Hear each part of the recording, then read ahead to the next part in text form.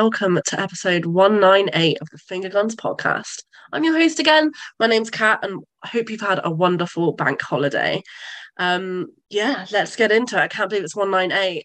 2 weeks or 2 podcast episodes away from the big 200, and we have loads of special surprises for you, which we cannot wait to get into. But it's not just me here. I am joined by Mr. Miles Thompson. Hello there. Hello, how are you? Very good, thank you. Very good. Have you had a good bank holiday, even though I probably know the answer because I've been with you for all of it? I was going to say, we have spent the bank holiday together, so I'd hope that you would know. But yes, it's been very nice, thank you. And we've had even more games this week. It's been lovely catching up on some backlog stuff. So yeah, lots to talk about, which will be fun. Yeah, also, yeah, absolutely. We've got Miles's spiritual brother from another mother, Joshua Thompson. That's me. Hello. That is you. How you doing, dude? Yeah, I'm not too bad. Very tired. I was reaping what I sowed last week in last week's podcast about Mario being the biggest film ever in the world entirely for this year. I think my predictions are correct. I think your photos suggest your predictions are correct. And for anybody who wants a little bit of context for that, Josh angrily sent me and Miles pictures of the cinema room floor the other day after a Mario screening, and there was no floor, it was just popcorn. Well, actually, I think I sent you the photo of it was like one of the seats covered in nougat. It's, you know, like the inside of a Milky Way. There's like an American version of that. I can't remember what the name of it is. It doesn't matter anyway. Basically, chocolate spread all over the back of seats, rubbed in all over across the floor, and they like ripped seats out. So I know Mario was pretty decent. Seats. I didn't know if that was just your. I didn't want to comment on the ripped seats because I didn't know if that was just your cinema in a place where you live, or that had happened during that film. No, I mean, we won't go too close to where I live, but no, it's not a product of. Well, I guess it is a product of where I live, considering that's what happened after it. But yeah, if you're taking your kids, or if you're letting your kids go see Mario, please just let them know. Like, please, like, be kind, be nice, think of others, and, you know, tidy up after themselves. Because my goodness, it's been a hell of a week. Also, what are you ripping up a seat for? Like, was it that tense? Is it that tense in Mario right now? I don't know. I don't know. I mean, Jack Black goes ham on a song about Princess Peach. Oh, damn. All right. Fair enough. Yeah. Fair enough. Say no more. Nothing like worthy of seat ripping, but hey ho. Fair enough. And joining us for an inordinate amount of time, but we welcome him back with open arms, Mr. Tom Woods. Hello. Hello. How are you doing, good sir? Doing all right. Good. Glad to be back. Things are all right. Yeah. Good. He's here to win the quiz, and then he'll go away for a couple. Yeah, then I'll leave. Oh, how you doing? How's your bank holiday been? Oh, I mean, same as normal, to be fair. I don't really do much. Been cooking. No. I've been learning to cook. Oh, what have you been? What's your specialty so far? Burgers. Oh, nice. I've been doing burgers. I'm doing a curry tomorrow. Oh, yes. Yeah, I love a curry. Nice. That sounds great. If you ever want to come over and cook, you crack on. Like, both of those things I could easily smash. So yeah, I'm here for that any time of day. But if we could talk about our favourite foods as well, we'd probably be here for quite a while, because I've got a lot to say about potatoes. Miles has got a lot to say about hating potatoes. Tom's cooking burgers and curries, and Josh is livid about popcorn. So I guess we could have a food special if we really wanted to. But we can't have a food special because it's about video games, people. Video games. And right now we need to talk about our game of the week. Miles, what is your game of the week? My game of the week is Meet Your Maker, which we should all know quite well, given that behaviour made our favourite / most hated game of all time, Dead by Daylight. It's them. They made a new game, and it's not nearly as horrible it's kind of hard to describe, because compared to Dead by Daylight, I love it a lot more, and I also don't quite love it as much. It's weird.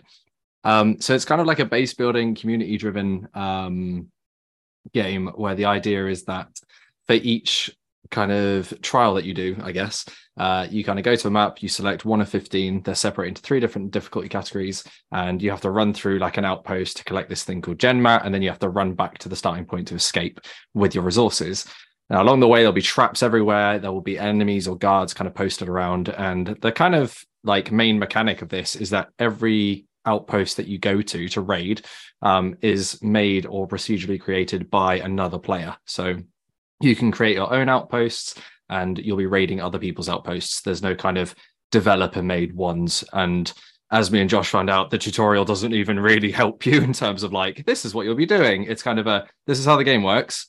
Cool, see you later. Go and join someone's game and see how well or badly you do.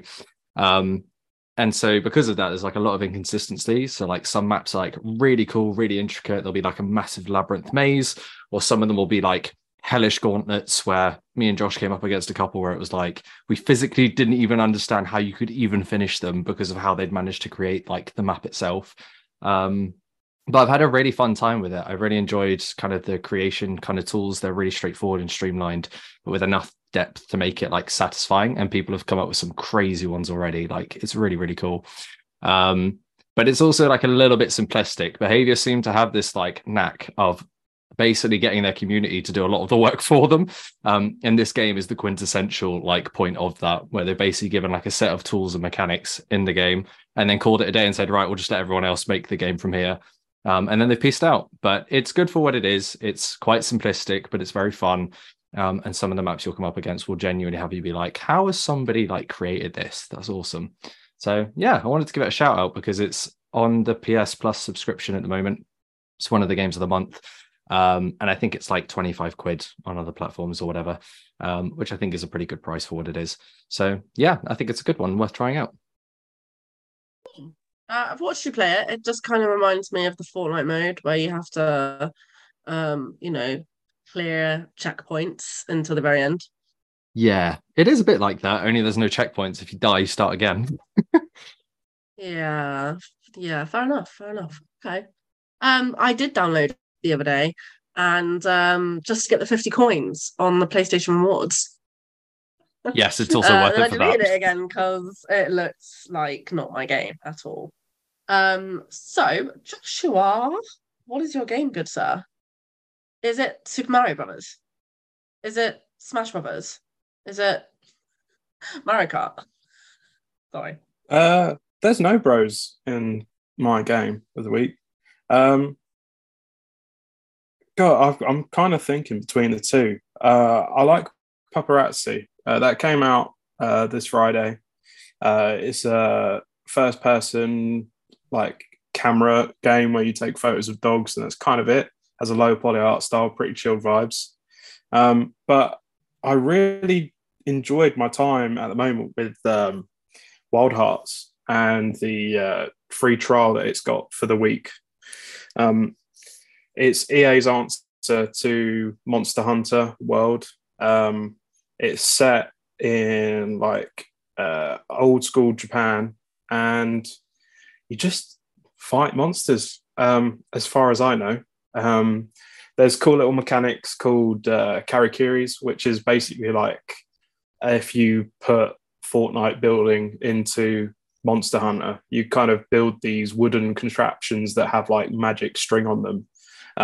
Stuff like blocks that you can climb up, jump off, and then attack the beast for like mega damage, or ramps, towers to scout, all sorts. There's still so much more that I'm yet to learn about what actually you can create.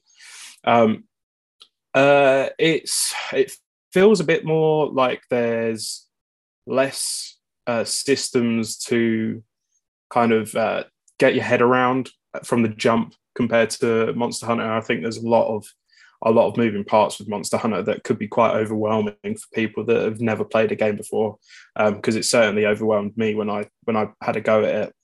And it does feel like you have to persevere at the start. But Wild Hearts, it sets it up really nicely. Cool little story. A lot of mystery to go towards it. And the monster hunting itself, it's kind of like it's weaved into the story a little bit better. So there's like reasons as to why you're hunting these beasts. And yeah, I thought I'd bring it up because at the moment, I think the week started maybe yesterday or the day before. So hopefully there's like a few more days remaining of it to get yourself a good impression of the game. I'm hoping to jump back into it before the trial ends. But yeah, I really enjoyed it. Nice. I saw on the store it was like £70. Is that worth it?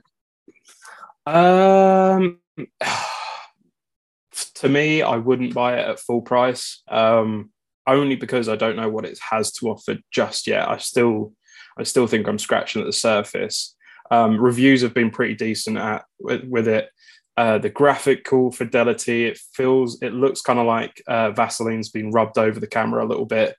I think there's been some patches for consoles where the performance in general is pretty decent. I've got it set to performance mode on the PS5, and I'm getting like a solid 60 across the whole game with no glitches or anything like that. So it's in a better state than when it launched. I don't know what it was for PC. It was very badly ported on PC. A lot of issues they had. So hopefully that's been fixed for them. But no, I'm going to wait for sale, but not like a massive sale on it. Fair enough. Okay. Tom, what is your game of the week? Fortnight, month, couple of months? What have you been playing with, dude? I've not been on for a while, and it's not. I don't know if I played it this week much, but I'm going to talk about Resident Evil 4 because it's really, really good. Ooh, yes. Yep. I've beat it 3 times. I'm on my fourth. I'm on my 4th playthrough. It's substantially. RE4 was always like pretty big. It's about 15 hours to 20 on like a first playthrough. So first playthrough took me, I think, like 22 hours because I did everything. And then I did the runs where you do it. I did a knife and handgun only run to get for that because I'm going to try and get the platinum eventually. And then I did a no healing, don't speak to the merchant. There was, that's I think the there was one another that's like locked my friend out. My friend refuses to not heal or speak to the merchant. That's the tough one. The only way I could see doing that is doing it on the easiest difficulty, which when you're in like red health, once you're out of combat, it'll regenerate a little bit. Oh, cool. But you're basically always on the verge of red health if you go down too low. So it made the end of the game a little bit annoying. But I did it on New Game Plus as well, so I had all my nice. So yeah, my grenade launcher. Yeah, my 23-hour playthrough, I got it down to like 6. Nice. I need to do at least 3 more to get the platinum in there. I don't know. I think I've played enough of it for a little while. According to PlayStation, like the little hour counter, I think I've put 45 hours to it. Flipping up, fair play, dude. Yeah, and that's about as long as I played Resident Evil Village for. But I beat that game like between 6 and 8 times. I can beat Village in 2 hours. Nice. Yeah, I remember you saying that. I can't. I don't think anyone can beat 4 in 2 hours. The speed run time I think was under 6. Wow, which I got hefty replays to get the plat then. Yeah, like there's a couple of difficulties you've got to do on S+ rank, which is do it in under 5.5 hours. Yeah, it's rough for the last few. I've got. I think I've got 4 trophies to go, and then I'm done. Well, don't forget to put a picture in the Slack for us when you do it, mate. But yeah, it'll be a little while. It'll be a little while. It still counts, regardless of whether it's now or next year. Look forward to it, my dude. Look forward to it. We have a latecomer, ladies and gentlemen, to the pod. Mr. Yog Dog is back in the house. How are we doing, Yog? Hello. I'm good. How are you? Yeah, I'm good, thank you. I'm good. How's your bank holiday been? Pretty busy actually. The last 3 days have been extremely hectic. So Friday I went into Chester with my girlfriend and my best friend. So we were just like walking around.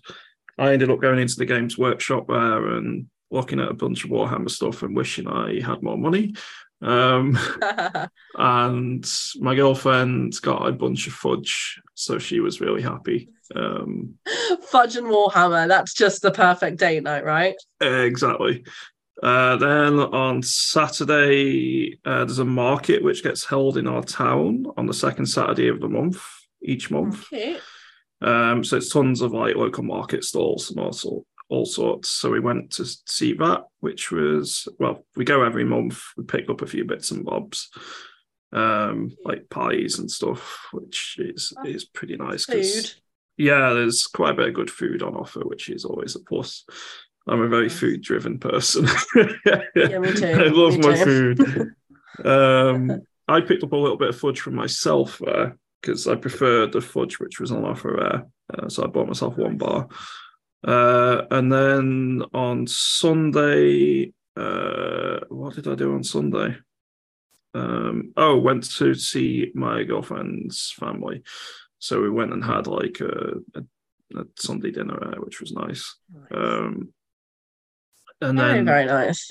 Yeah, it's been a good few days, very hectic because I've been reviewing a game at the same time. So any time I've been home, I've just been chunking hours. Chomping away. I've done 45 hours since I got it, and I think it's been about 6 days. So it's still not really close to finishing it. So it's taken a while. You are a machine, my dude. You're a machine. You're cracking out those games. They're like little, I don't know, like you're similar to Sean in that respect. Like I'm so gobsmacked at how Sean platinumed Hogwarts Legacy. I just don't understand it. I physically don't understand how he has gotten every single item in that game within like the first week of playing it. I'd like to be a fly on the wall and see what he does because I'm sure he is giving the PlayStation speed. Like who knows? And like it sounds like with you and Sean, you go into a vortex of time where time doesn't exist. Maybe you just have all these hours in the game. He's using a time dilation spell or something, and that's how he's getting away with it. That cheeky Northerner.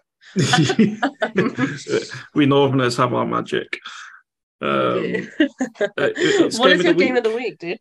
Yeah, what is your game of the week, my dude? So it's not the game. It might just be pies and market, but well, other than fudge and pies, it's not the game I've been heavily playing for review. My game of the week is a mod for an older game.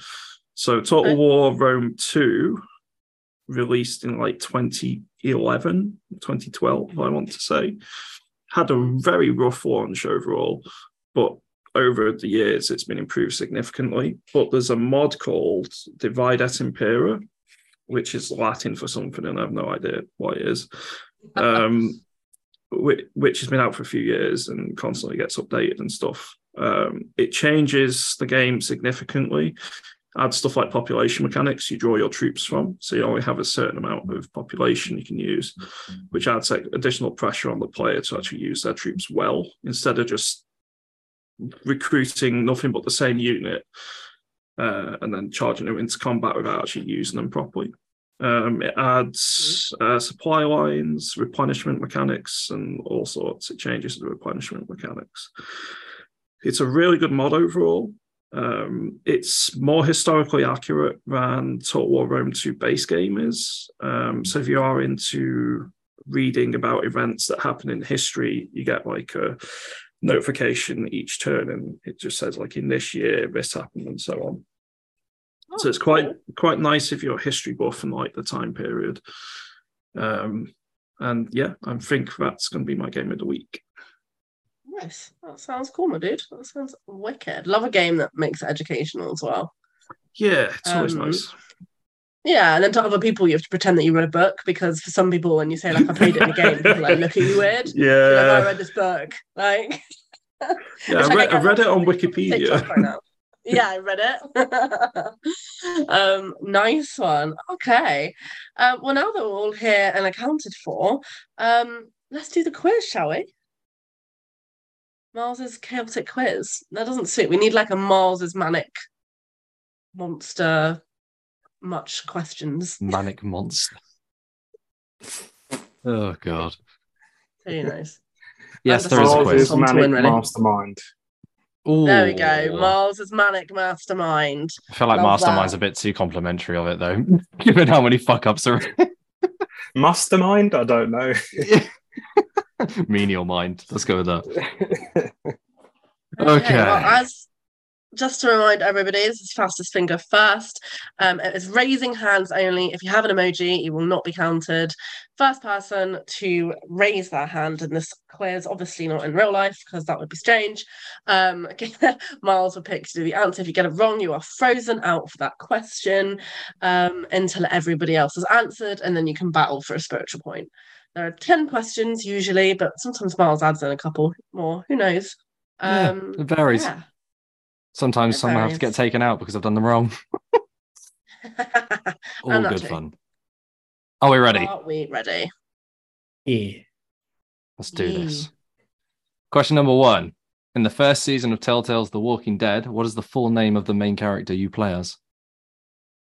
God. Fucking. Excuse you? Oh my god.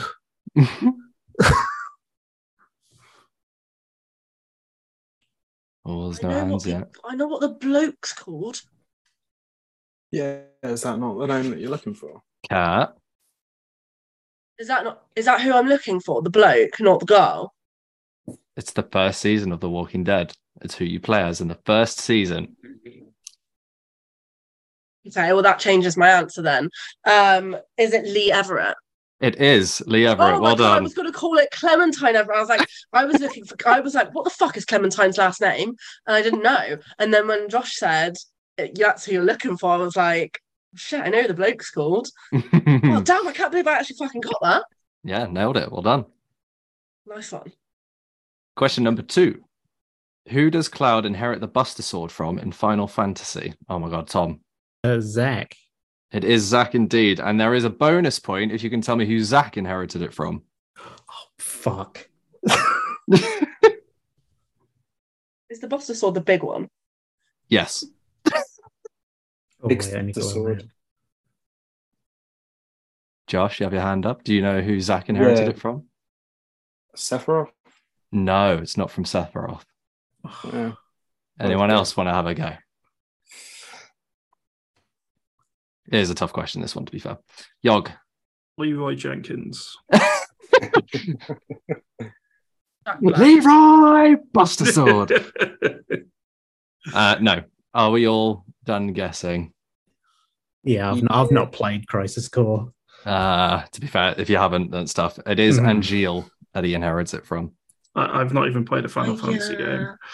Oh, wow. Yeah, no, me neither. And Jill, my best pal. Yeah. No, and Jill, my best buddy. Should have got that. So obvious. Brother of Sora. Yes, in his dream, maybe. Question number 3. 2005's Star Wars Episode 3 Revenge of the Sith video game tie-in featured a second hidden ending where Anakin kills which 2 main characters? Josh. Is it what's his name? What's her name? Padme and Lando? No. It is not. Tom, you are next. Is it Obi-Wan and the Emperor? It is. Well done. I knew playing that game all those years ago would pay off. I genuinely was unsure if anyone would actually get this, so I'm very happy that you did. I was just going to guess Han Solo and Chewie. I was like, what 2 characters do I know as a team? He kills the Emperor to take over. Yeah, so he kills Obi-Wan by backstabbing him, and then he just stabs the Emperor with his new lightsaber. It's a pretty cool secret ending, to be fair. That game was all right. Yeah, it was pretty good. Very underrated for what it was. Question number 4. Atropos is the planet featured in which 2021 fast-paced third-person shooter? Josh. No, ignore me. Oh, Yeah. Oh, is it? Sorry, is it Returnal? it is. Well done. You almost second-guessed yourself out of that, didn't you? Yeah, I did. I was just like, oh, you said fast-paced. What the hell? Yeah, but I mean, I considered it pretty fast-paced. yeah. Question number 5. The world of Tachia is based off of which tiny island in the Pacific? Oh, fucker, Josh was there Fuck you. first. Fuck you. Does it have a new in front of it? No, I it cannot doesn't. confirm Get nor Or is out. deny. it just Caledonia? I cannot confirm nor deny, but that is not correct. Oh. Cat. Because it's New Caledonia. It is indeed New Caledonia. What the hell? That is savage. That's Oh, not right. Bruce. I've got both. Oh, I got both of them right. You just lied to me. You just straight up lied to me. I to did, just get yeah. your Yeah, I answer. did. Yeah, I did. Of course I did. Why would I give you it? Cat Do you not hear sabotaged the you there. sarcasm in my voice? The lack of sportsmanship is on show. Well, you To be can not fair, hear I me for the didn't rest of the think. quiz. To be fair, I feel kind of bad because you did help me with the Clementine one, with the Lievra one. But Yeah, I and you thought you would hear the backstabbing. sarcasm in my voice and get it. I feel kind of like half bad. Can we give half a point to Josh? Can we do half points? You could sacrifice the whole point or no point. Fine, I'll sacrifice the whole point. He can have it. Okay. There you go, Josh. The score has been amended. Yeah, that's justice. Take it back if you're going to be cocky. I love this. Question number 6. Finish this often heard quote from Grand Theft Auto 4. Cousin, let's go. Tom. Nico. No. Josh. Bowling. Yes, correct. Oh, I thought the pause was after cousin. My bad. No, sorry. Question number 7. In what year did the original Baldur's Gate release? Oh my god. Yog. 2001. No, it is not. Way earlier. Tom? 98. It is 98. Well done. Yeah. Oh my god. Damn, I was that actually going to go a impressive. little bit lower than that. That's really impressive. Fair play. Yeah, great job. Question number 8. Which EA published game series features characters including Morrigan, Cassandra, Iron Bull, and Varich? Yog. Dragon Age. It is Yeah. indeed Dragon Age. Well done. Good games. They're Well. great, to be fair. Good game. Yes. Question number 9. Who voices the Joker in Batman Arkham Origins? Oh, Cat. fuck. I'm going to have to say Mark Hamill, but I don't know if it is Origins. I just thought It it was in the isn't. video game. It isn't. He is the one for every other game, but not Origins. It's Troy Baker. Yeah. Yeah, it is. Tom is next, and he's got it. It's Troy And Baker. he did really good. He did, actually. It was a very good rendition. Yeah, well, the of thing it. is, I put my hand up before you said Origins, and I was like, got this. Oh, fuck it. Have we learnt nothing about listening to the whole question before we answer? I know, yeah, Hubris, I cat. know. Hubris. Mm. Alrighty. Question number 10. What is the name of the town that you can blow up via a nuclear warhead in Fallout 3? Josh. Is it Megaton? It is Megaton. Well Damn. done. Oh, that's tense. We now have a tiebreaker because Josh and Tom, you are both on 4 points apiece. Ooh. Kat and Yog, you are both on 1 point apiece. So now I need a tiebreaker question. So, Is there a new Caledonia? that would be a great final decider one. Okay. Tiebreaker one if you haven't got one else. I can. Actually, no, that's mean because no, actually, it's mean. It's mean. It's mean. Did you say you do have one? I did, but I know that Josh hasn't played the game, so it's mean. Not really fair. Okay. Try my luck. Yeah, go on, Kat. Go on. All right. Okay. You sure, Josh? Yeah. Okay. Are you All right. sure I've played What it? is? I don't know. Who knows? Maybe. It's a mystery.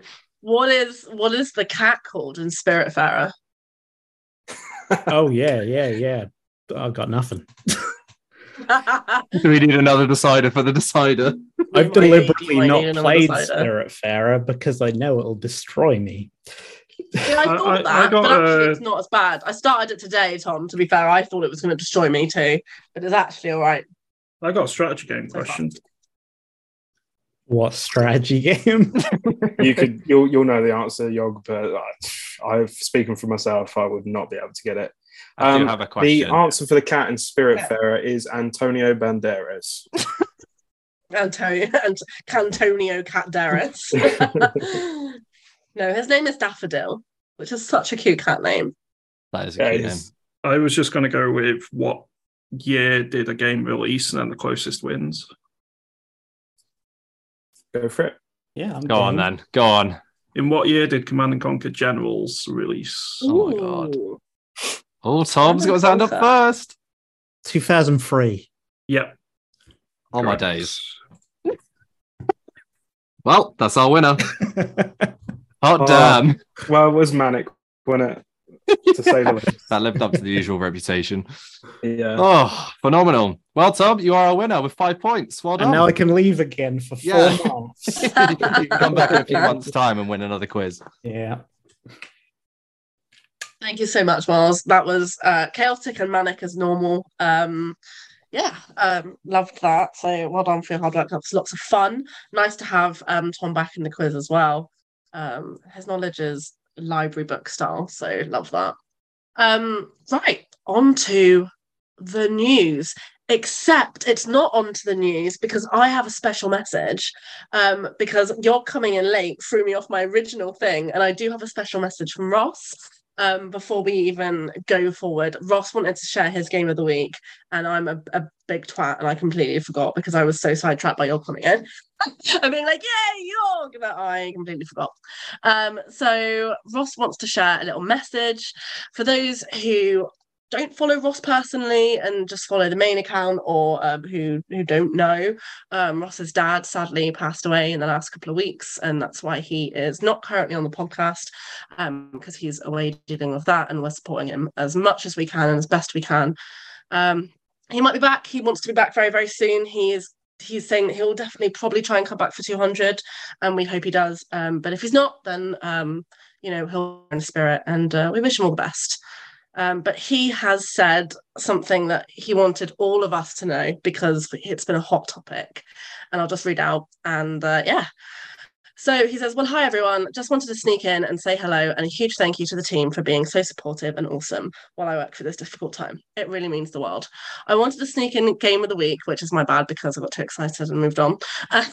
And whilst I could talk for hours about the murder of Sonic the Hedgehog, Hedgehog, a murder mystery that's free to play on Steam and absolutely rocks, I should probably address the fact that I've been playing Crime Boss Rocky City in my downtime. Whilst it's been a great distraction from, well, everything, unfortunately, what we all suspected about it was true. It's just a bit shit. Yes, we all suspected this was going in. My glass half full energy needed something. Anything redeemable, and unfortunately there just isn't anything here to recommend. The voice acting from the stacked cast is laughable, but the story is dreadful. Vanilla Ice remains an utter prick, and the mechanics are a joke. I could go on forever, but my review is up on the site if you'd like an in-depth dive into the nonsense that is Rocky City. One more thing. The Mario Brothers movie is the biggest animated movie opening ever. Suck it, your dog. I'll hopefully be back next week. If not, then definitely for 200. Much love, Roscoe. Oh, we love you, dude. We miss you. And that's this little message from Ross. And partially directed straight to Yorg about the Mario Super Brothers movie. I do miss you, Ross. Response? Yeah, I do miss you, Ross. And my heart goes out to you with everything recently. However, with you saying that, this means war. Very nice. So now we go back to the actual news, rather than me just jumping all over the place like an absolute twat. Sony is rumoured to be making a PlayStation Portable again. Now, as I've hit up this little title, the rumour has actually developed. So initially, the rumor was that it was going to be like a Switch or it was going to be like a Steam Deck alternative. And now, apparently, the rumor mill has been buzzing that this is actually something that is only for PlayStation 5 console owners. So we might remember that back in 2017, Sony said that it saw no reason to develop another handheld console, given the dominance of smartphones. So it's a bit weird that they might change their mind on that. But apparently, this is just going to be an accessory for PlayStation 5 owners. The code name is Project Q Lite, and it's supposed to be more of an accessory for playing the same games outside of the home instead of running games like Steam Deck. So I was reading from TechSpot there. A couple of outlets have reported the rumor mill on this. People are saying that it probably is going to be quite a high price point, and there's probably no point to that considering you can do a lot of stuff cloud shared on your phone. There's a cute little mock-up picture which has like the PlayStation controller either side of a screen. Miles, are you disappointed that this might just be an accessory, or were you just not feeling a PlayStation Portable at all? I'm disappointed in the accessory part of it. I think if it was a proper handheld portable device that was independent and would have its own kind of like, even if it was the PS5 game library and you could just like switch it over, whatever, I would be more inclined to buy and play that than I would having it where it just remote plays through your PlayStation 5. It just feels, I don't know. It just doesn't feel particularly worthwhile. And especially given that the pricing is likely to be relatively high, it's not something that I'm looking forward to. I had a PSP back in the day and I absolutely loved the PlayStation Portable. I thought as much as it was a bit of a mess to control things with, there were some really good games on it, whether it be like Pursuit Force or Peace Walker or Portable Ops or whatever. You know, there were some excellent games that came out via that system. And I know that the Vita never really kind of took off like they wanted it to. But I think there is a bit more of a market for it now. I think people very much like having options on the go. And I don't think it would sell huge, but I think it would sell more than enough to justify it existing. So yeah, I'm disappointed with the way it's being implemented. I'm sure this will be great for some people who are on the go a lot or travel a lot and whatnot. But I don't like the fact that you have to connect it and play it through your PS5. I think there's like a trust issue for me about leaving my PS5 on or having it on when I'm not actually in the house for some reason. You do have beef about that. I do. I really, really do. I don't like leaving things on when I leave the house. I like to know that my house is like dormant. So yeah, that's kind of like my thing about it. But yeah, I think the way they're doing it, if this is going to be true, isn't the right way of going about it. And I don't think this will be particularly sought after per se. Yeah, it'd be interesting to get Ross's view on this because Ross does play the PlayStation through his phone quite a lot of work. When he's kind of having downtime, you know, it'd be interesting to know if this would be something for him. I'm sure we can ask him when he comes back. But yeah, I mean, I'm a bit disappointed myself. I don't know. I think it'd be quite nice to have had like a PlayStation Portable. I don't know if I'd have invested hundreds of pounds into it, but I might have got one secondhand. I remember, you know, when I used to do a lot of, now that I drive a lot everywhere, I don't see it being used very much. I don't really use my Switch all that often unless I'm reviewing games. Yeah, Josh, what do you think about this news? Would this be, I know that you're an avid Switch player, is this something that you would invest in if it came out? Could this be alternative to Steph? I see, I'm not too sure what like the angle is for it when people have got mobile phones that can pretty much do what this is trying to do. And then you can have like, say, a backbone, like which is like the device that you can like pretty much just, it'll be the left and right analog stick just plonked onto your phone, and you can play through that through remote play in pretty much the exact same way that it's like pitch in here. Obviously, there's like a lot less of an interface that is outwards of kind of like the proprietary system in the PlayStation. So you're not going to have all your mobile phone apps and things buzzing whilst you're playing it. But I still don't kind of see an avenue where it's useful, especially as it's something that needs to constantly be connected through Wi-Fi. So I think maybe like a situation where you're want to hang out in your garden and play some PlayStation. I think it will go down on a yes or no on like if it's good or bad will be the price point. I think if it's anything to go by on the PSVR 2 side of things, it will be overpriced. But if they are marketing it as like a cheap alternative to handheld gameplay that they're trying to get back into, maybe, then yeah, it could be a decent addition.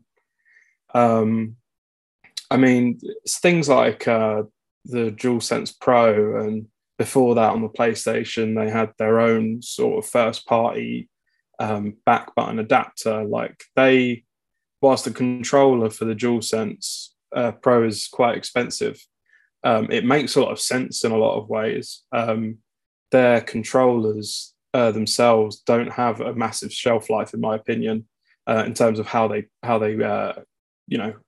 work after, like, say, 6 months. But the DualSense Pro, spending a little bit extra and having the opportunity to adapt, change the triggers for not too much. And with this PSP handheld, like where could that fit in the market alongside stuff like that? Is this going to be something that is in the long run an inexpensive alternative as opposed to an overpriced gadget? Yeah, I knew you'd have an opinion, because I know that your controllers have not had a very good lifespan with you for some reason. And yeah, I think you make a good point about the Wi-Fi. Like, we have like 1 week of summer, and really the glare is just going to be too much in the garden. So what are we thinking? I think it made more sense to make it like a Steam Deck than it does to make it an accessory. I don't know why, but it's like they're saying, I mean, this is pinch of salt, guys, this is just rumors, but when they were saying we see no reason for the smartphones, because no reason for a handheld because of the smartphones, to then make it an accessory that is essentially the smartphone, is either just, I don't know, is going back on your word, or just an absolute cash grab, because it will be hundreds of pounds for what your phone can do. Interesting. Tom, would this be something that excites you if it was a gaming accessory, or would it have excited you to have the PSP, or do you think it's absolute bullshit? This fucking sucks. Like a Vita 2 would have been cool. Like, the Vita was great. It underperformed because Sony decided to make proprietary memory, and that was ludicrously expensive. I think it was like something like 60 quid or something for like 32 gigs of memory, and that was like a handful of games. That's what killed the Vita. They just didn't want to say that. This solves a problem that doesn't exist. I'm on the Forbes article that you linked in the Slack. It requires a PlayStation 5 because it doesn't cloud stream, it streams from your console. Anybody that's got a PlayStation 5 has a smartphone. And can cloud stream. Right. I can go on OnBuy and buy a phone mount for my DualSense for $7.99, and it does this. Yeah. Like, what's I don't understand the point. It doesn't seem to have a reason to exist other than like another thing for Sony to sell. But like, who's buying this? Like, people didn't buy into Stadia, and Stadia's dead. But that was at least that at least solved some sort of problem, because you didn't require a super expensive PC. It cloud streamed it from like a virtual system that had good specs. This just takes your gameplay on your PS5 and just puts it on a little 8-inch screen in your hands. Like, phones aren't quite as big as 8 inches, so it's good. You've got a little bit more screen real estate. My phone is like 6.5 inches. that's fine. Like, but I can do what this would do on my phone, but my phone is also a phone and a computer, and it can do things. If this is literally just a DualSense with your adaptive triggers and your haptic feedback, because I don't know if that works with your DualSense over the remote streaming. I'm not sure if that factors in. So if you really need your adaptive triggers and your haptic feedback, then okay, that's kind of a problem solved, but that's also something they could probably just do in a firmware update. Yeah. This I don't get it at all. Like, I know. when it first was reported and people thought it was like an actual handheld, I was like, oh cool, they're doing that again. They're going to give it another shot. Like, yeah, that's what I thought it was. I thought, yeah, that makes sense with the Switch Pro potentially coming in a couple of years and the Steam Deck being announced. PSP was great. Vita was great, but floundered due to poor support. This is going to come out and like, I don't know why anyone would buy it. It doesn't replace a PlayStation 5. You still need one, so why? It's the most like just bizarre idea that they could have come out with. Yeah, it doesn't solve any problems really that matter. It's just probably an expensive remote play machine, because Josh was talking about I think it's called, I don't remember what they called their Pro controller, but that thing's 200 quid. And I'm sure it's like a really robust, good controller, but its battery life is shit. It's like the same as the regular DualSense, which is already like pretty poor battery life when you put up stuff like the Switch Pro controller, which you can get like 20 hours out of. It's doing a bit more, but not much. Yeah, for sure. And they're trying to sell you the little analog stick replacements for 20 quid when they go bust because they know analog sticks fail all the time. It's like, oh, all of this stuff seems just really weird. All of their pricing as well has been weird recently. This thing's probably going to come out and be like 150 quid. And it's going to die in a year. Like, they'll make the first batch and that'll be it. Because apparently the VR is also not doing great. Apparently it underperformed. Yeah. Again, like, people are also stretched thin for cash. Like, absolutely, we haven't got £400 to spend. Crisis. Yeah, it can't just drop. What's it, like 450, 550 for the VR? This will probably be 100 plus. Like, yeah, it's filling a gap that doesn't exist in the market. For sure. Yeah, no, absolutely. Yeah, I agree with everything you said.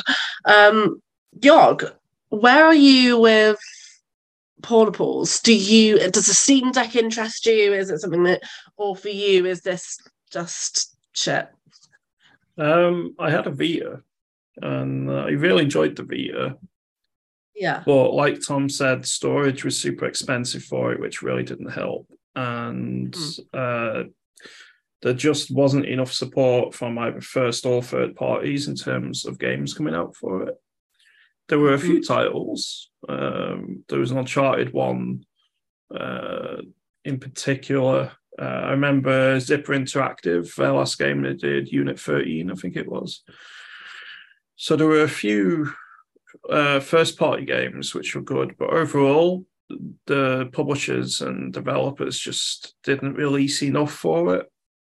And that lack of catalogue for the game, for the system, really did kill it as well. I'd argue that's probably more of a killing thing than the storage solution was. And my problem with Sony is if something doesn't completely succeed straight out of the box, they have a habit of abandoning devices. I suspect that would probably happen with this as well. Yeah. I definitely agree with Tom, but I don't think there's going to be too many people in for this. If it was its own standalone system, there's a good enough market there now. You've got the Steam Deck, you've got the Switch, but you've also got other developers like Aya Neo. Well, Aya is the company, Neo is the system they make. There is a growing market segment for these premium machines, which are even stronger than like the Steam Deck is. And people are paying like $2,000 for them, $1,000 to $2,000. That's crazy. So, yeah, it gets a bit nuts. But there's definitely an appetite in the market for a standalone portable machine. This I just can't see succeeding. I'm sure there will be people who buy it, but not enough for it to be continued in terms of like development or anything. Yeah, or supported, just like the Vita was dropped as well. So yeah, it'll be an interesting gimmick, but not much more than that.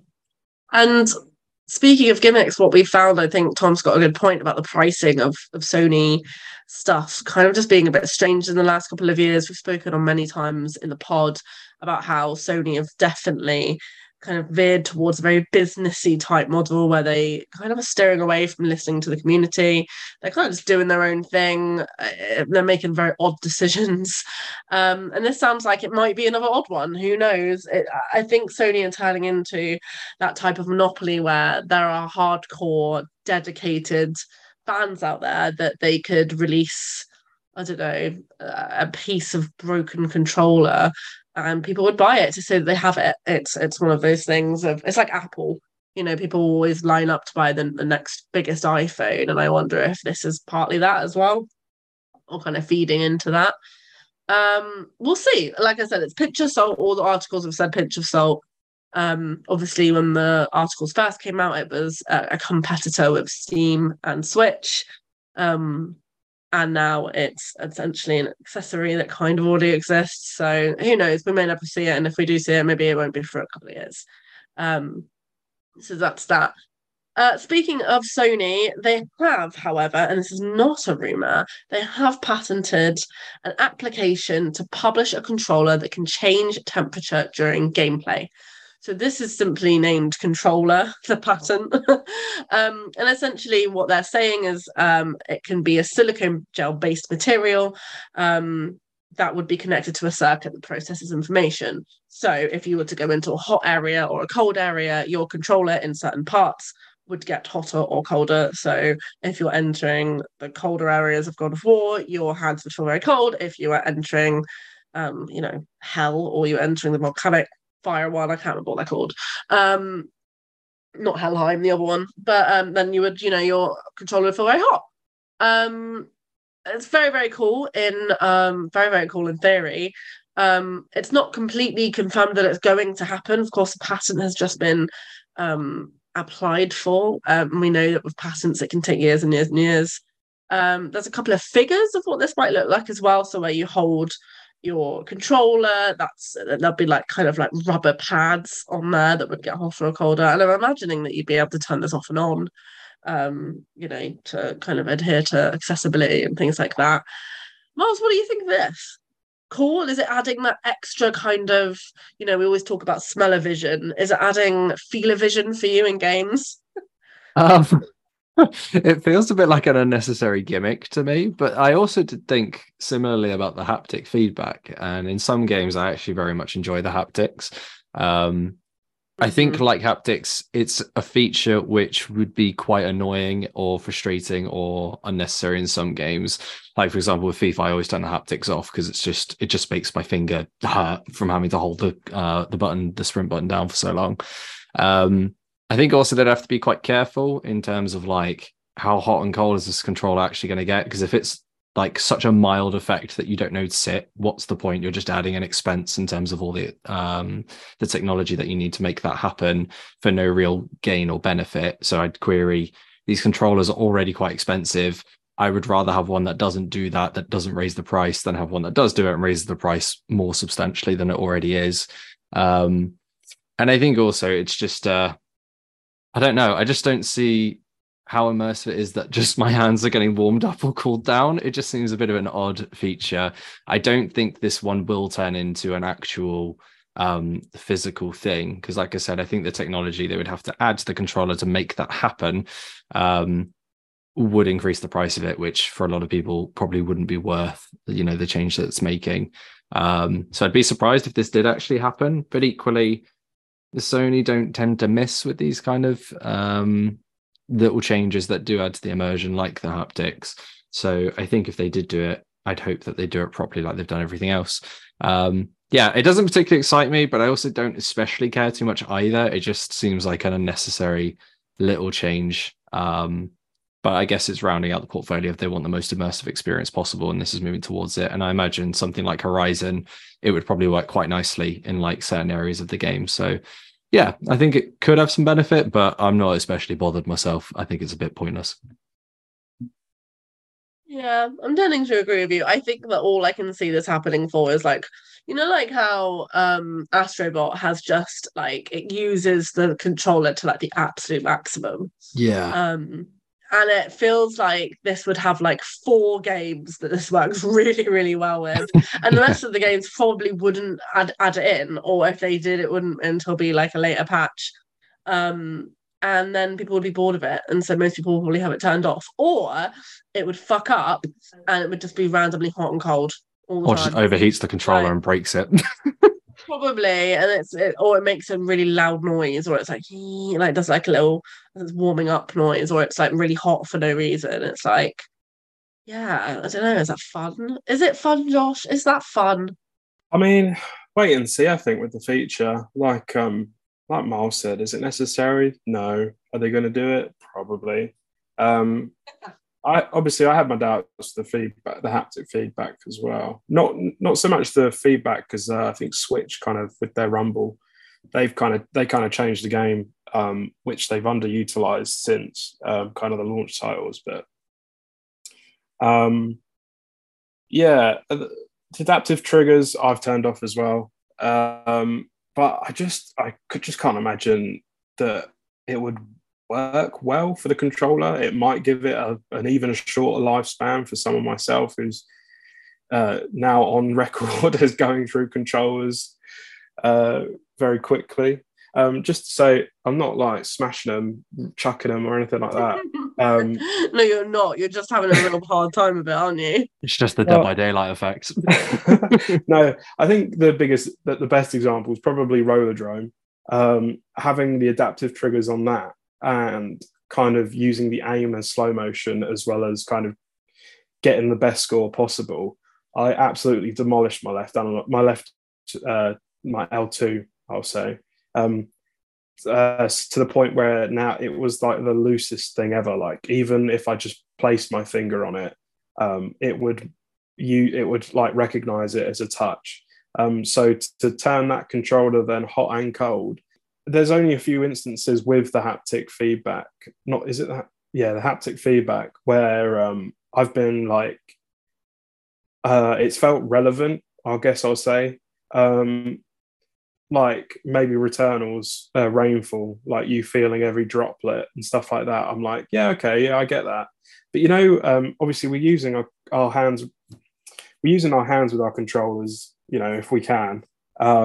And through that, we are getting feelings of things that aren't being felt by our hands. Does that make sense to anyone? Yeah. Yeah. I think I know what you're saying. Like some of the game's feedback is for other elements of the body. Like stepping in snow. Yeah, stuff like that. It's like, well, my hands aren't stepping in snow. Yeah, I see what you mean. So I don't know if a hot and cold feature would kind of maybe elevate it to some degree, because your hands do feel hot or cold if you're using them. But yeah, I reckon it's a long way out. It might even be something closer towards PSVR stuff, to be more of like a 4D experience than the kind of already VR 3D experience. It's not a bad shout, putting them in the VR controllers first because your palms wrap Yeah. around them. Yeah, I mean, it kind of feels more. It will feel more immersive, I think. Yeah, that's true. Yeah, I see what you're saying. Tom, would this be something that you invested in if this happened?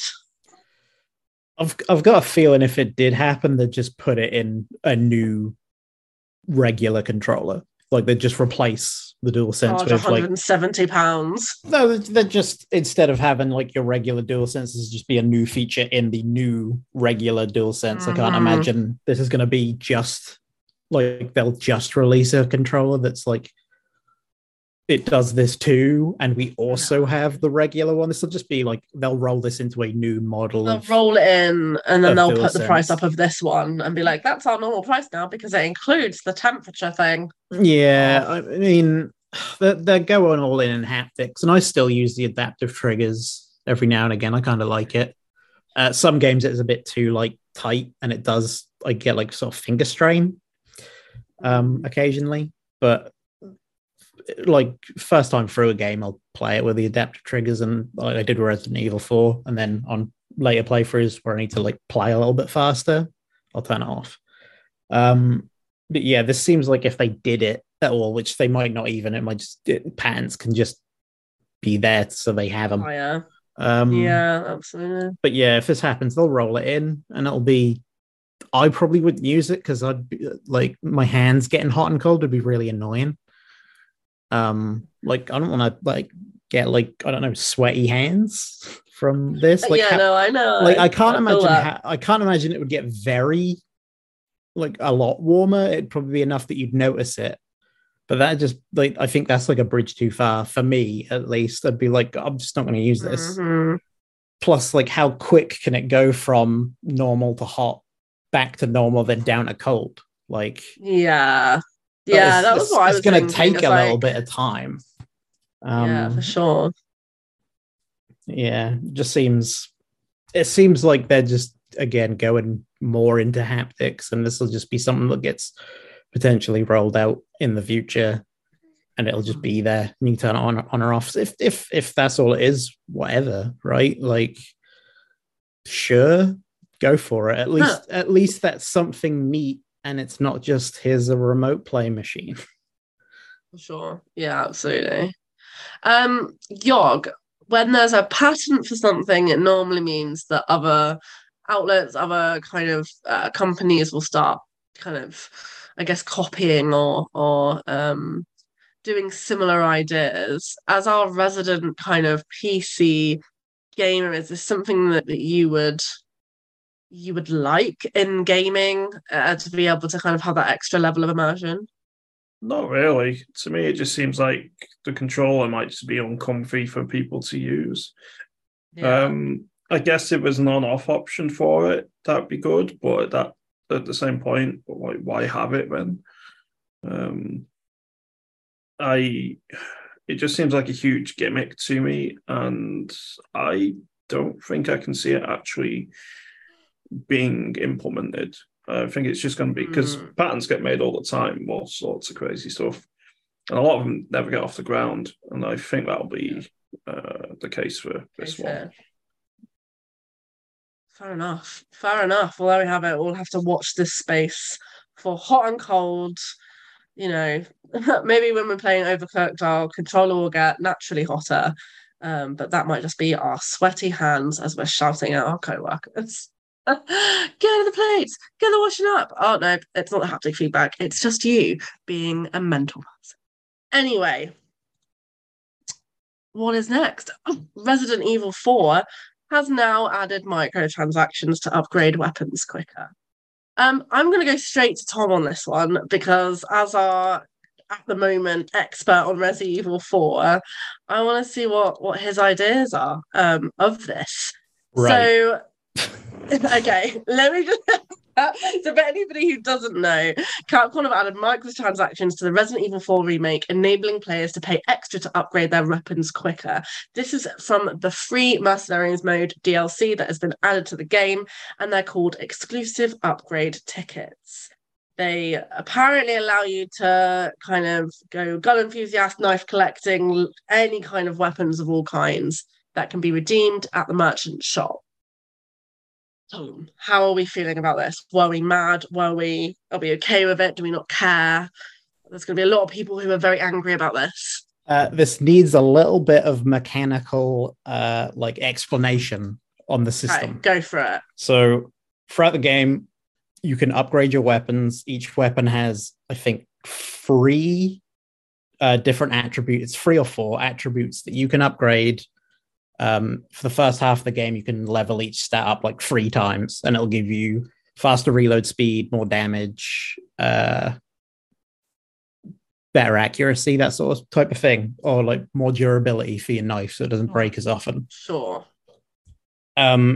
Once you upgrade all of those stats to 5, you fully upgrade it, you unlock one final upgrade, which is either like, in the case of one of the knives, it never breaks, and that's a game changer. Or it's have double the ammo capacity or higher damage, but by a greater degree. And you'll unlock these towards the end of the game anyway, but they'll carry over for New Game Plus. These tickets already exist in the game. These are not a new thing that are microtransactions only. There is in the remake, they've basically added side quests that you do for the merchant, and he rewards you with spinels, little crystals. And those are an exclusive currency you can use at his shop for exclusive items. 30 of those spinels will get you one of these tickets. So you can get these in game. What the ticket does is it gives you the weapon's final upgrade, but you don't have to have leveled it up all the way. It just unlocks it immediately. Like this is this microtransaction shit. I don't love it. What it is, it's a time saving thing, right? Like I'm in a position where I have a lot of free time because I don't work due to health reasons. Resident Evil 4 is a pretty big game. If there's like 1 or 2 guns you really like, but you don't have the time to like do multiple playthroughs to fully level this up or to grind out spinels to get these in game, fine. Like buy 1 or 2, they're like $250. Sure, whatever. Like you can buy enough of these tickets on the mic. I'm on them on the VGC article for it now. You can buy all of the tickets. There are 23 weapons in the game. You can buy with real money for like £46 one of these tickets for every gun in the game. I don't think anyone's doing that. That's like crazy. Maybe someone is. Maybe one person will do. Maybe if someone has more money than sense and really loves Resident Evil 4, maybe they'll do it. Yeah. But yeah, you can earn these in game already, so it's not like quite so scummy. Sure.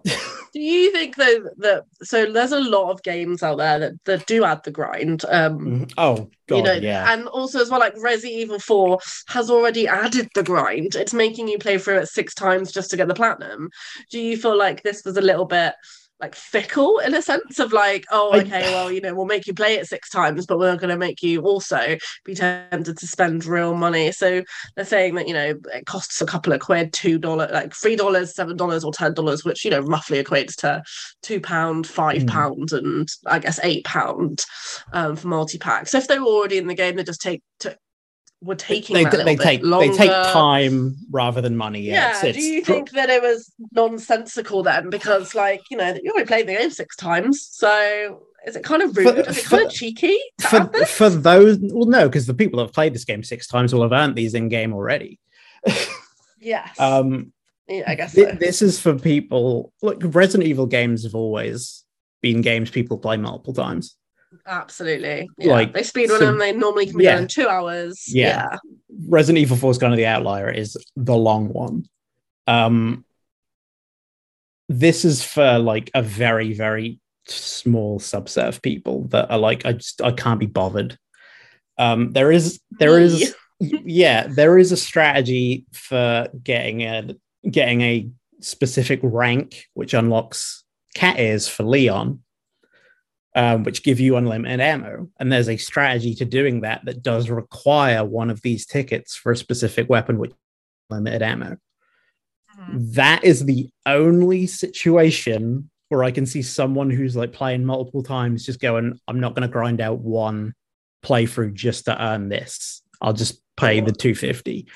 Yeah, for sure. So yeah, they're like, this was obviously always in the works. That this is like what Activision used to do, where they'll release the microtransactions after the reviews have come out, and the game got fucking like glowing reviews. It's exceptionally good. It's probably the best Resident Evil game ever made, which was what 4 was to a lot of people already anyway. I don't know if it's my favorite, but it is the best.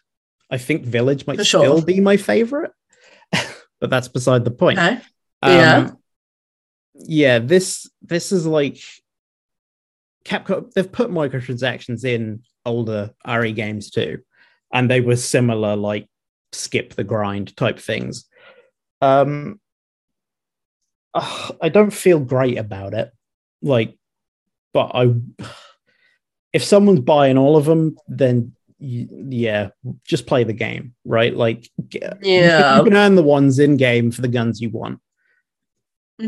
All it does is it gets you the upgrade for free, as opposed to dropping a shit ton of the regular currency that you can also grind for. Is a grind killer as opposed to a sort of, I don't know. It doesn't feel malicious because it doesn't feel like a grind when you play in it anyway. All of this stuff you're sort of earning all the time anyway. They're not stingy with it. Some enemies drop the spinels as well. It's rare, but they can do it. For sure. So yeah, it doesn't feel totally gross, but okay. Yeah, But it could be. It could be gross, but it's not feeling it. It could be grosser. It could be grosser. This could be worse. It's whatever. It's not the end of the world. Fine, you'll suck it up.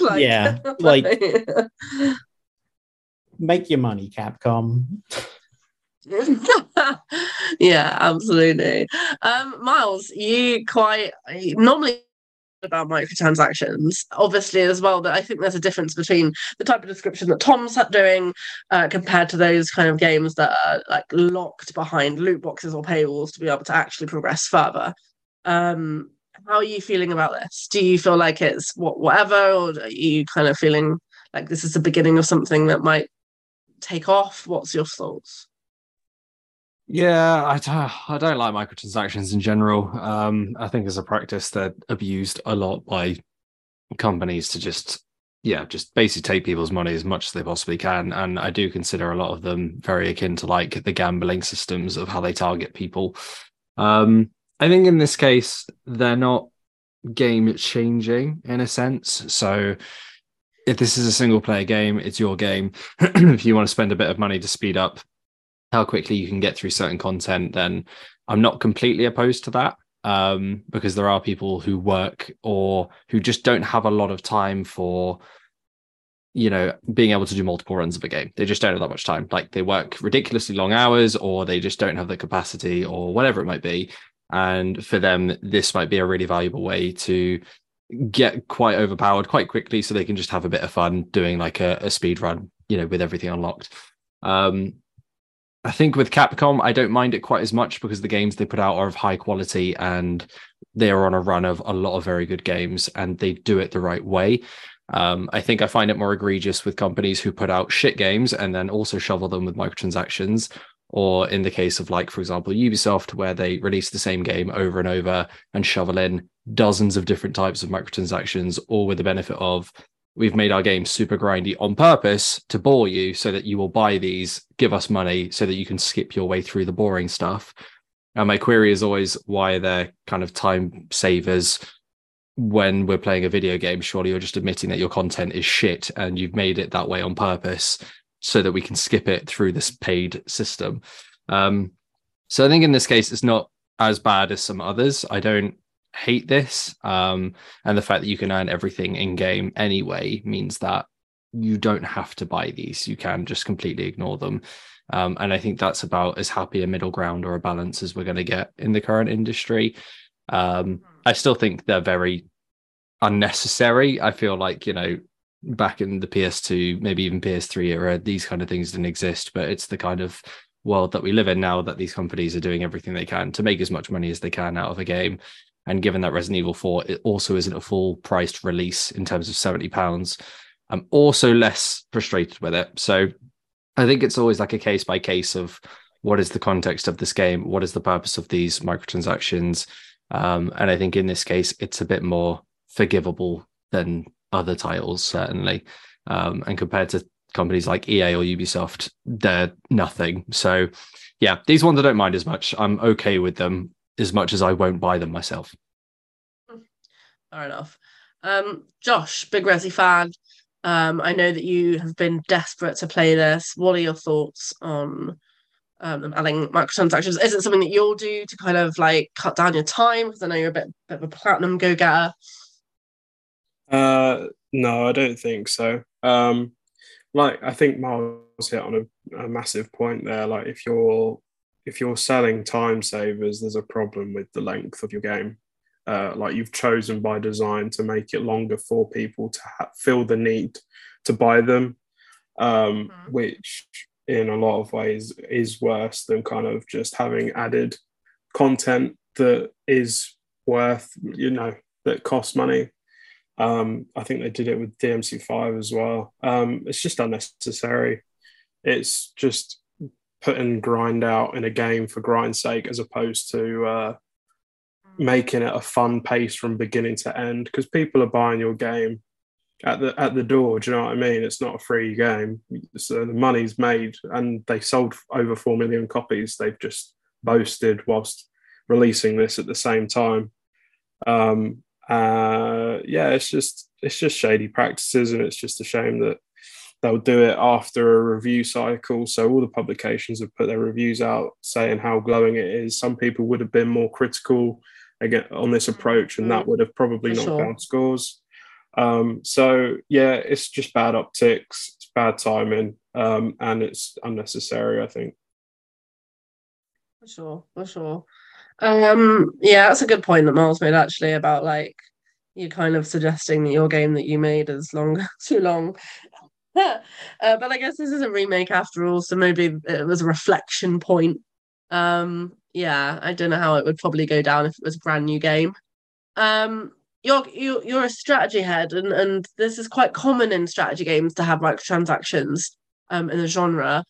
Where do you stand with that? I absolutely hate them. They've increasingly become prevalent in some games I've been playing recently. That's a great word, prevalent. Blood Bowl 3 and Company of Heroes 3 specifically are two games I reviewed, and it just feels like literally every single game is increasingly becoming beholden to of the consumer as possible. And there are some games that do microtransactions better than others, but as a whole, I feel it's a practice which is just it's annoying, to say the least. And for some people, it can literally ruin their financial standing. Like loot boxes, just basically gambling in many ways. There's plenty of stories of people buying FIFA Ultimate Team packs and bankrupting themselves. And yeah, absolutely. Yeah. I'm just tired of it. And yeah, maybe this one isn't the most predatory practice in Resident Evil 4, although I do I think the point raised that they actually only added this after the review cycle is a really good one, and that really casts a little bit of an aspersion onto it for me. But overall, it's not the most predatory one, but it's still microtransactions. And I hate how even now single player games with well-crafted experiences are now getting microtransactions added in as well. And I feel like it's a practice which 10 years ago I might have been like, it's fine. It's just one game, but it's becoming more commonplace in every game. I'm not saying every single game out there has microtransactions yet, but there's a big trend towards them starting to incorporate them, and I don't like it. And I think that overall it's quite a predatory practice. You got fear of missing out if you've got like daily deal or weekly deals or so on. Oh, what if I don't buy this? Am I going to miss out? Well, I'll be able to buy it again. So people buy them, and I feel like practices such as that within the microtransactions is predatory. I just can't get behind it. Not anymore. Yeah. And you're absolutely right. GamCare are starting to recognise, even more so in the last couple of years, the increase of online game gambling, which is exactly what you have pointed out, is that there is going to be a real rise in young adults, teenagers, even kind of older adults gambling. This is essentially a form of gambling. That FOMO that you're talking about, that kind of fear of missing out. Okay, well, what about a weekly deal? What about a daily deal? Okay, well, Candy Crush, that addictive loop that you find yourself in, where you're like, I've run out of lives. It's only $4.99 and I get unlimited lives for 24 hours. Or only $4.99 and I get 10 more lives. You're gambling those lives with money. Hoping that you'll get as far as you possibly want. That's gambling. You're winning. You're getting that. The big problem for me is that it increasingly games that are, even if they're not outright for kids, but some of the marketing is definitely targeted towards kids. Absolutely. Often have these microtransaction system in. We're being a bit harsh on Resident Evil 4 in particular here, because like I said, maybe it's this not doesn't completely apply to Resi Evil, but it probably applies to the idea of microtransactions in gaming. Yeah, I feel like microtransactions are just a plague upon gaming. They might be good for like people with shares in the company and so on, and who stands to make money out of it. But for consumers, they're just a blight upon gaming. For sure. Yeah, absolutely. Well, watch this space. Who knows? I mean, like we said, it could be grosser. And there's lots of really good points that were made there about Resi Evil. It's still a great game though, apparently. There's lots of 10 out of 10 that's done very, very well. I wonder if there will be any amendments to the reviews. I mean, I don't think many review sites amend their reviews once they've been posted, but I think this will maybe cause a little bit of a stir going forward. And what is this to say for the future of Resident Evil remakes, if there are any more to come? That's it, ladies and gentlemen. We've just got our recommendations left. So I did everyone, didn't I? I did. Josh, I have to. Yeah, I definitely. I was like, did I just leave out Josh there? I didn't leave out Josh. Don't mind me. I think I'm coming down with a cold because I am being funny. Miles, what is your recommendation this week, sir? Mine is a book. I recently read the prequel book for BioShock, and it was quite good. It kind of shows like the history of Andrew Ryan kind of founding the city and whatever else. And then at the same time, when I kind of bought it, I was recommended a philosophy in BioShock book. It's like a series that they do where it's a bunch of philosophers, and they write like a book about a specific topic, like movie or kind of character or game. And they've done one for BioShock, and it's all these different kind of philosophical like approaches to different parts of it. So, for example, one person talks about like art and the nature of how it's like essential for human survival within society, and then it looks at like Rapture as an example of that from BioShock 1, and then like another one looks at BioShock Infinite and talks about like moral responsibility. And it was really interesting. It was like the idea of if there is like a multiverse and you are always the same person across every multiverse and you always have to make the same choice because that is who you are, can you be held morally accountable for a decision that you technically can't not make? because that is the decision you will always make. So it talks about like lots of different like philosophical stuff around the games. And it was just really interesting. I kind of blasted it out over a couple of days. And it's kind of a bit mind melty at points. Like a couple of things that I was reading, I kind of had to go back and be like, I have no idea what I just read on that page, so I'm gonna have to try that again. But some of it's really interesting, and it gives you a much deeper kind of understanding about just how ridiculously ahead of its time this game actually was, especially the first one. It came out in like 2007, and the actual lore behind that series is just ridiculous. And I think reading this helped give me a whole new appreciation for a lot of elements that went completely over my head when I played it. And yeah, I just really recommend it if you're very much into like BioShock or like deeper narrative driven games. This series, they do one on like Batman. I think there's one on Tomb Raider potentially. They do all sorts. They've done them on movies, different characters, all sorts. It's well worth checking out if you're into wanting to find out more about these worlds, and just exploring them from whole different perspectives. Because while I didn't necessarily agree with all of the points made within some of the perspectives, they were still very interesting to check out and understand a bit more about. So yeah, it was really good. I'd really kind of recommend it if you're wanting to find out a bit more. Nice. Yeah, I did see you reading that. You absolutely stormed past that in like a day, over 2 days, and it did sound interesting. I might go and look up the Lara Croft one, although it's probably going to have a lot of debate around feminism, and it's probably going to have a lot of debate around should we be fucking around in the pyramids. Who knows? Josh, what is your recommendation of the week?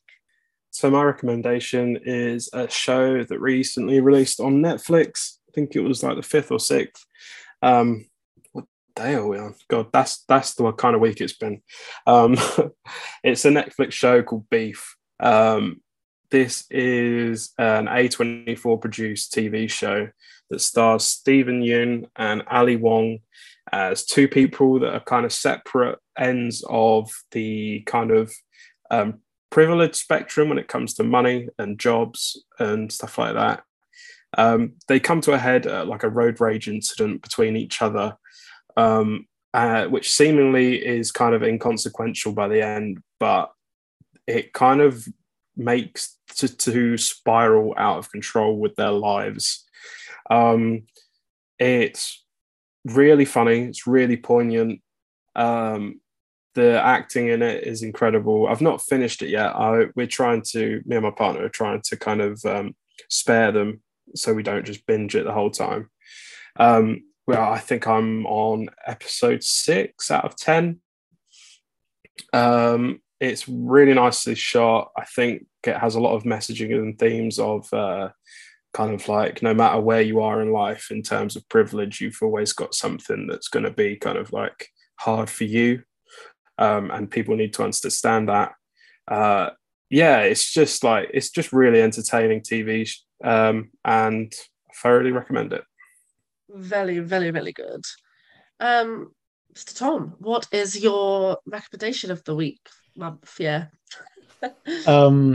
My recommendation is a YouTuber I've stumbled upon, Monty Zander with a Z, Zander. He does like long form video essays on video games. He's in the midst of doing the Arkham games. He's just did Origins, which helped with that question in the quiz. Yeah, he's just got really like insightful, really well thought out video essays. He's got like one on all of the BioShocks. Oh, he's got one for each of the BioShocks. He's got a lot of content, and they're chunky. But that's the sort of content I like to find. And yeah, it's just really good. Like light tone as well, so it's not like super heavy. Yeah, it's a good time. Good listen. Very cool. Oh, nice. I love a good YouTuber. I sit at my desk all day, and sometimes I'm just hankering for a YouTuber to watch and listen to in between when I am busy with bits and pieces. So that sounds cool. Yog, my dude, what is your recommendation of the week? My recommendation of the week is my favorite game of all time. And what is that? It is Battle Brothers. So Battle Brothers is a strategy game, surprise, surprise, which is set in a low fantasy medieval world. You command a mercenary company from various backgrounds, which you can choose from. And you command it on like a campaign map, where it goes to, where it takes contracts, what type of contracts, what equipment they use, what skills they have, and so on. You level your individual brothers over time with various skills based on what equipment you want them to use. And then you have turn-based tactical battles on like a hex grid format map. And you just take turns in taking actions between you and the AI. This released initially into like early access, I want to say like 2016, and then it did a full release in 2017. It's had a few DLCs, the most recent of which came out in 2021, I want to say. And I absolutely adore it. I have about 1,800 hours in the game. Nice. And there are a few mods for it. In particular, one called Legends mod, which I've really enjoyed, which adds significantly an extra amount of content. And either whether it's base game or with the DLC or with mods, I love Battle Brothers. So I think that's going to be my recommendation for this week, because I'm really feeling the hankering to play another campaign, and I'm probably going to end up doing it on stream. Very nice. And where can we watch your streams, Yog? Twitch.tv/YogDog. I stream every day. I have done since January the 1st, 2021. So I'm up to like 830 odd days now. That's nuts. Fair play, my dude. Fair play. Tom has just also said that game is now on PlayStation 2. So if you don't have a PC, there you go. It's on console. Fabulous. My recommendation of the week is a game called Yolked. Yolked is essentially the modern version of I Am Bread, but you're an egg, and you have to escape different environments. So you start off in the kitchen. It is very, very cleverly designed in regards to like just the just the storytelling of the design is really, really funny. In the background of like the attic, it has loads of eggs in cages, and then it has like they literally like start smashing their head against the door, and then they crack a little bit, and then there's like a mutant egg right at the back, and it's just so essentially this guy's like collecting eggs, and this little egg has escaped, but you only like your controls are the like back buttons of your controller, and you know your left side is your left hand and your right side is your right hand, and then you can fling yourself, and it's I Am Bread but just jazzed up a lot. It's so much fun. There's different routes to different levels, and it kind of invites you to take a hard route because there's like collectibles everywhere, and the collectibles are skins for your egg, so you can become an avocado, a sushi roll, you can be like Spider-Man, I think, like you can be all sorts. It's absolutely nuts. You can be a unicorn, you can have like different like air behind you, so you can have rainbow air, or you can have like farty air. It's just so much fun. It's just great. I had a blast of it. It is frustrating in parts, but it has like it's just a good game. It's fantastic for streamers or like speedrunners because there is only like 4 or 5 main levels. The levels are quite long, but of course, like you're dying so quickly. And so often that there's so much potential to do like challenge runs and speed runs and like not trying to beat a level within like 10 deaths or something. But it came out April 5th and it's on Steam. I'm sure it will probably hit the other console soon. It's just a lot of fun. Check it out if you can. Right then, ladies and gentlemen, I think that is everything. Thank you all so much for listening to this podcast. And don't forget, if you want to follow us, you absolutely everywhere. Just check the link tree in the bio in the description below to find us in all the places possible. If you want to follow us on Twitter, you absolutely can at FNGRGNS.